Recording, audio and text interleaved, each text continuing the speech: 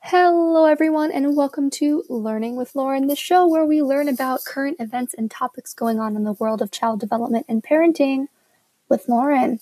In today's episode, we are going to be putting a spin on our recent topics and discuss controversial children's movies.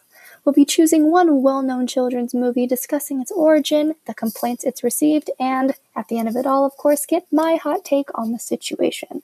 So, let's get into it. Today we'll be focusing on the timeless Disney classic Dumbo, released in theaters in 1941.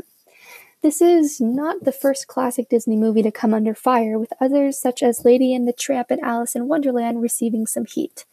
Complaints aimed toward the film include those regarding smoking, drinking, racial insensitivity, and the loss of Dumbo's mother.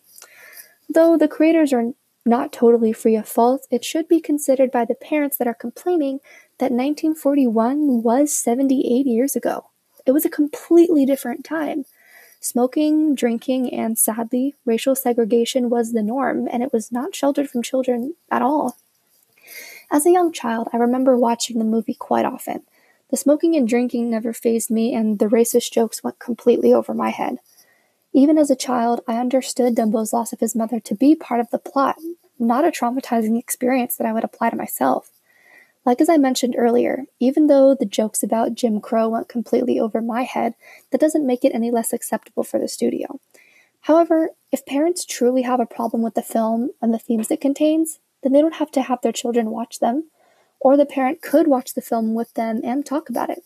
Spending quality time with your child should be the most important thing, and talking about movies and books after experiencing them together helps your child develop social skills as well as learning techniques that can be applied later in life.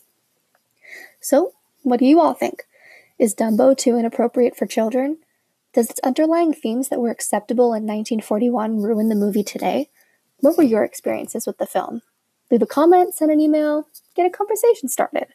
That's all the time we have for today. This was Learning with Lauren, and I'll see you all in the next one.